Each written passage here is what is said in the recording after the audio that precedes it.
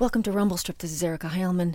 Some of you may remember a show I made back in 2016. It was called Emergency. It was about the rising number of people with psychiatric crises that are going to emergency rooms looking for help. The nurses I spoke with were overwhelmed then, and I'm sorry to say that not much has changed in the nearly 2 years since I made that show. ERs all over the state, in fact, all over the country, are overwhelmed by psychiatric patients who they can't properly treat.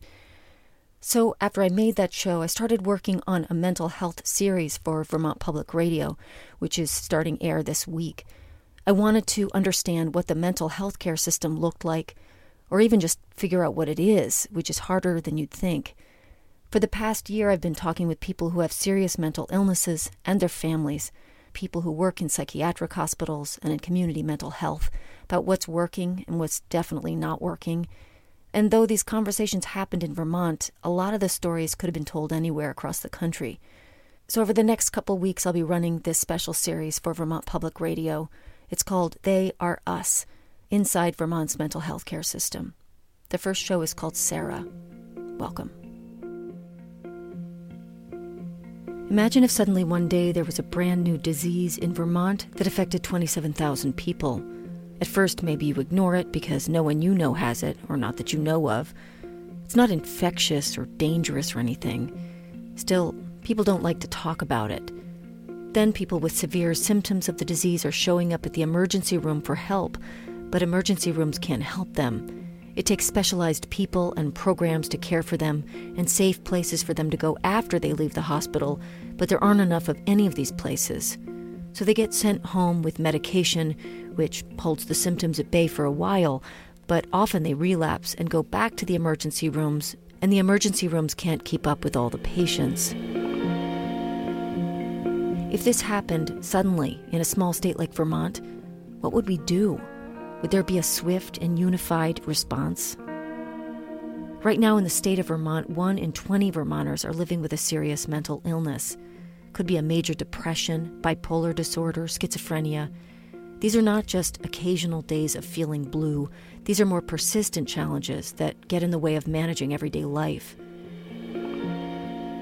I'm Erica Heilman, and this is They Are Us, Inside Vermont's Mental Health Care System. Today's story is about one woman's experience with major depression. Sarah Holland had no history of mental illness.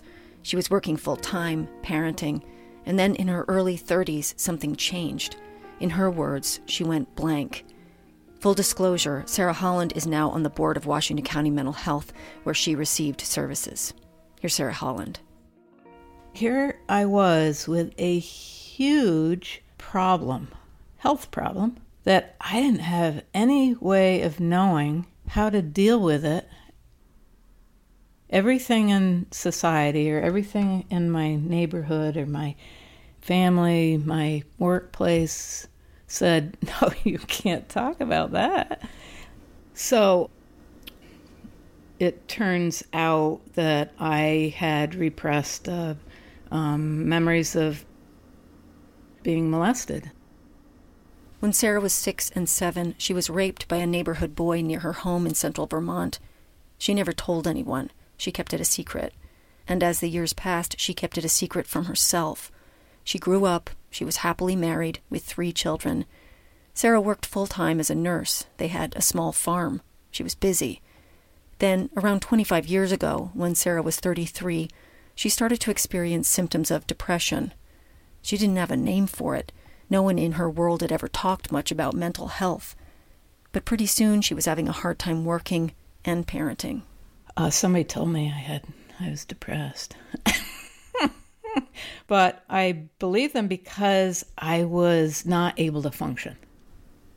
It wasn't postpartum depression, but having my last child was the precipitating factor in recognizing that something was wrong. And for me, it was a very practical person. I taught clinical nursing. As an RN, I was a relief charge nurse.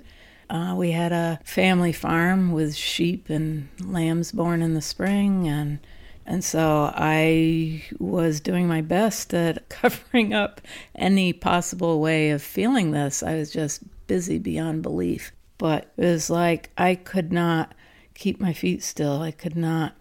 It was just this big, scared place in my chest that made it difficult to breathe. And the breakdown in what everybody talks about, breakdown is a breakdown, and I couldn't do anything. And when I failed, my husband Ray, he had to step up, and he did a remarkable job, though it was very hard for him to understand what I was going through. I mean, I couldn't tell him because I didn't know what I was going through. Sarah's family lived in Moortown, about 8 miles from Montpelier, where she was getting services at Washington County Mental Health. By this time, her kids were 5, 8, and 11. She'd gotten in a couple of car accidents related to her medication, and she couldn't drive anymore, so she needed to get rides back and forth. But in her life and in front of her kids, she was sinking deeper into depression. Sinking into depression. It's a cliche for something that means something different for every person. For Sarah, it meant panic attacks. Sometimes she couldn't get up in the morning or sleep at night. It meant sleeping on a cot in the corner of a room in her house and building a wall around that cot and sleeping in a sleeping bag so she could feel contained, constructing a place in her home where she could feel safe. She was having insidious thoughts about hurting herself. And then one day, after an appointment in Montpelier, she made the choice not to go home. I was considering it before I even left that morning, and maybe I had been for a week prior, maybe more. All I knew was that it felt like a huge relief to make that decision not to go home, because I was just trying so hard to be the mother, and I couldn't do it. I was in bed all the time, or needed to be able to do that. If I took too much medication, it wasn't a pretty picture. Not to mention just the possibility of me cutting myself. So I checked into the hotel. I mean, I was in touch with my husband Ray and the kids, but just saying, I can't be a mother. I'm afraid of, what's happening to me. I need to be here, or at least for my mental health services, and because I can't take care of the kids properly, I need to do this. But give me 6 months, Ray, because I want to come back. So June. But he couldn't wait.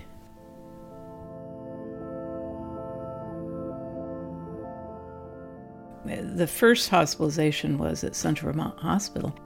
It was terrifying. And I was suicidal. Only I couldn't label it too well.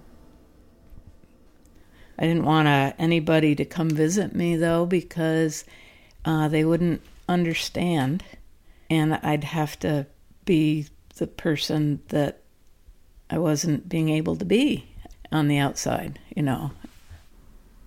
But once I got there was a relief as the doors locked behind me. In the years of recovery that followed, Sarah went to psychiatric hospitals 12 times for short stays when she was afraid she might hurt herself. She was spending weekends with her kids, so she had to develop a way to tell them when it was time for her to go. I would call them up and talk with Ray, my husband, and explain the situation as best I could. Just that for some reason I've got to go to the hospital, and you're the first to know, but I need to talk with the kids. And it became just, okay, this is what we do. And I'd talk with each one, and I'd tell them, okay, well, this is what's happening, and I've got to go to the hospital. And I just try to make it just matter of fact, like I've got to take my insulin shot, and I'll call you from the hospital when I can, or you can call me. I needed occasional locking up, but that only was like 2 weeks out of the year.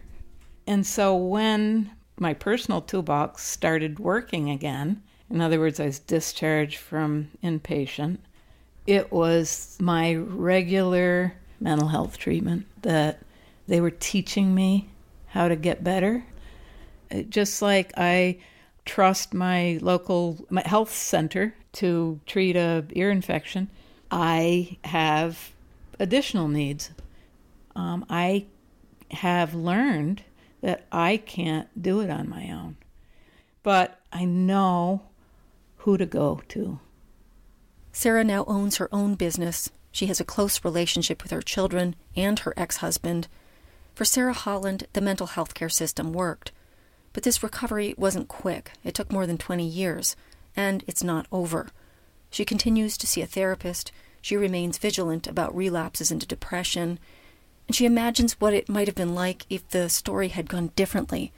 What if she'd recognized the signs of trauma and depression earlier? Because in this alternative story, everyone knows these signs, and everyone knows who to call for help, and no one's afraid of talking about it. I felt like I wasn't worthy, that I wasn't achieving what I should be.